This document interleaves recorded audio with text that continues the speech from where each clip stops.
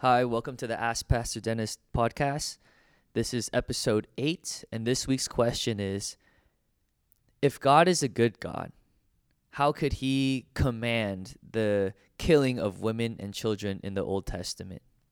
And so here's Pastor Dennis with his response. All right. I get this question a number of times. I've gotten this question a number of times. Or the question about the flood, right? If God's a good God, how could he just destroy all of humanity in the flood? And it's important that we understand, first of all, that God is the great judge, meaning his judgments aren't always going to make sense to us. Okay, so this is principle number one. His judgments are not always going to make sense to us. If they always made sense to us, then we would be qualified to be judges, right? But the point is that we don't see all the factors that are going into his judgments, right? We don't understand what's really going on or what would happen if he didn't act in those ways. So the point number one here is that we need to have humility, right? As people, you are God in heaven and I am here on earth, right? I'm a man, so I'll let my words be few. Right, I think that's point number one. We need to have humility. Now, that's not going to satisfy non-believers, okay? But as believers, that's an important principle as we approach this question, okay?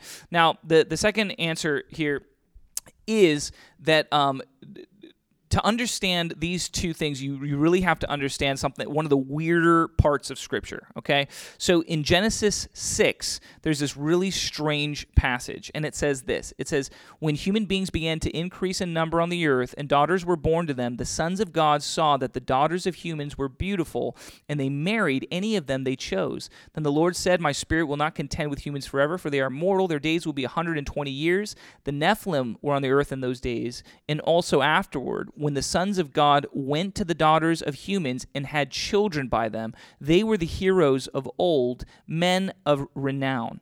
Okay, and the very next verse is the Lord saw how great the wickedness of the human race had become on the earth. And then it's the flood story. Okay, so this is directly tied. And so this is a very strange story in Scripture about how these sons of God saw that humans were beautiful, human women, and they came down and slept with them and had children, and these children became giants, and these giants became, renowned heroes of the ancient world. Okay, strange story. Now, I'm going to argue, though, that if we believe Scripture, we have to believe that there's a supernatural element, okay? Like, look, if you believe Scripture, you believe that Jesus rose from the dead, you believe that Joshua made the sun stop for a day, there's all of these supernatural crazy stories in Scripture. So, this is one of them, right? It's a weird thing. And yet I would argue that it's very consistent in Scripture, meaning that this story about these Nephilim comes up a number of times, okay, in various parts of the Bible, including the New Testament. There's this throwaway line in Corinthians, I believe, where Paul, says that women should cover their heads because of the angels, and that almost certainly is referencing back to this idea of Nephilim, meaning that human women can tempt angels in some way.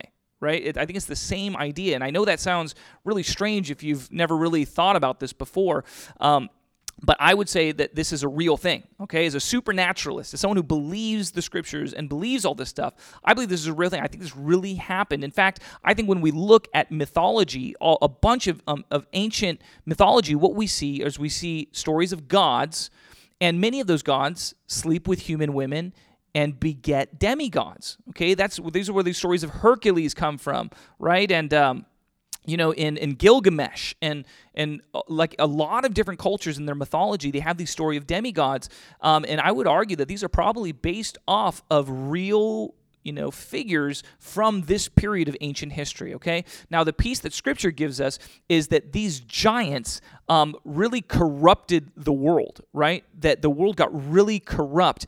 Now, this is something that the Bible doesn't really talk a whole lot about. If you read some non-canonical works, the book of Enoch, for example, it goes a lot more in depth into this dynamic, and it talks about how these sons of God came to earth and taught humankind all of these wicked things. And this also has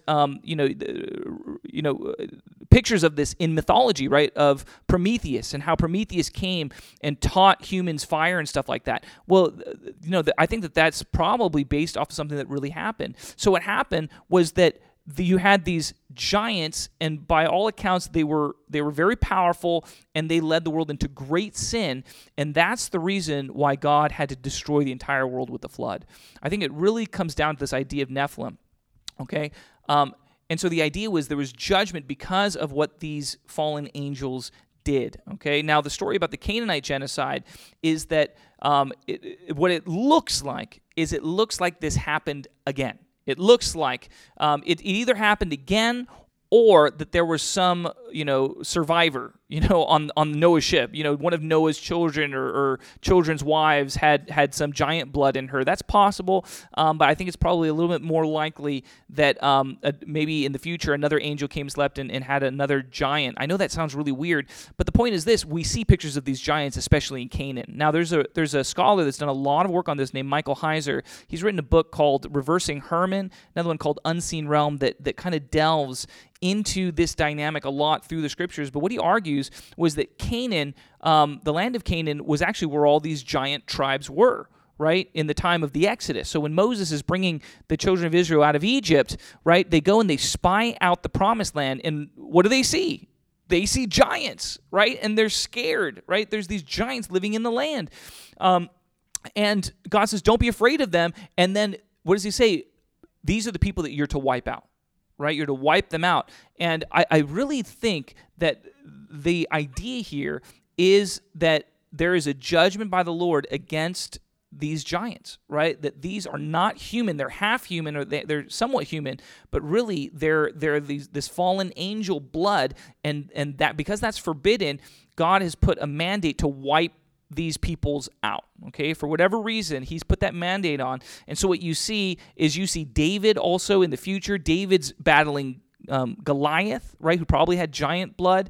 And what you see is in the further stories and Chronicles, it talks about David and his mighty men, and they go and they hunt down basically all the giants. They kill all the giants, I believe, in that time period. And so my point in bringing all this up is because even though I know it's weird, but if we're gonna say, why did God command these things that seem very atrocious, like these atrocities, these genocides and wiping the entire world out, I think that only makes sense in the context of this story about these giants, right? I think that's the key that kind of unlocks it. So my point is this: it was an otherworldly problem.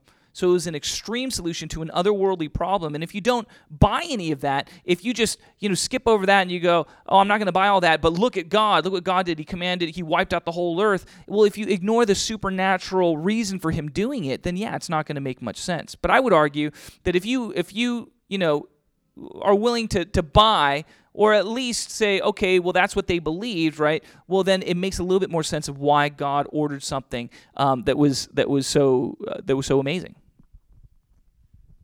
Yeah, great response from Pastor Dennis. I hope that Pastor Dennis was talking a lot about theology, taking a lot from Scripture, and so if you're not too familiar with the Scriptures, I think it'll be really hard to understand this. But the nature of this question is we have to dig into Scripture, right? And so I encourage you as the listener to check out those passages, to study it, to research, and to really see, what people say about all of this. And so, yeah, thank you for joining us for this week. Keep sending in your questions to burningtreetkc@gmail.com. We love your questions. We love it when they're specific because then we can answer specifically. I'm your host, Nick King, and we'll see you next time.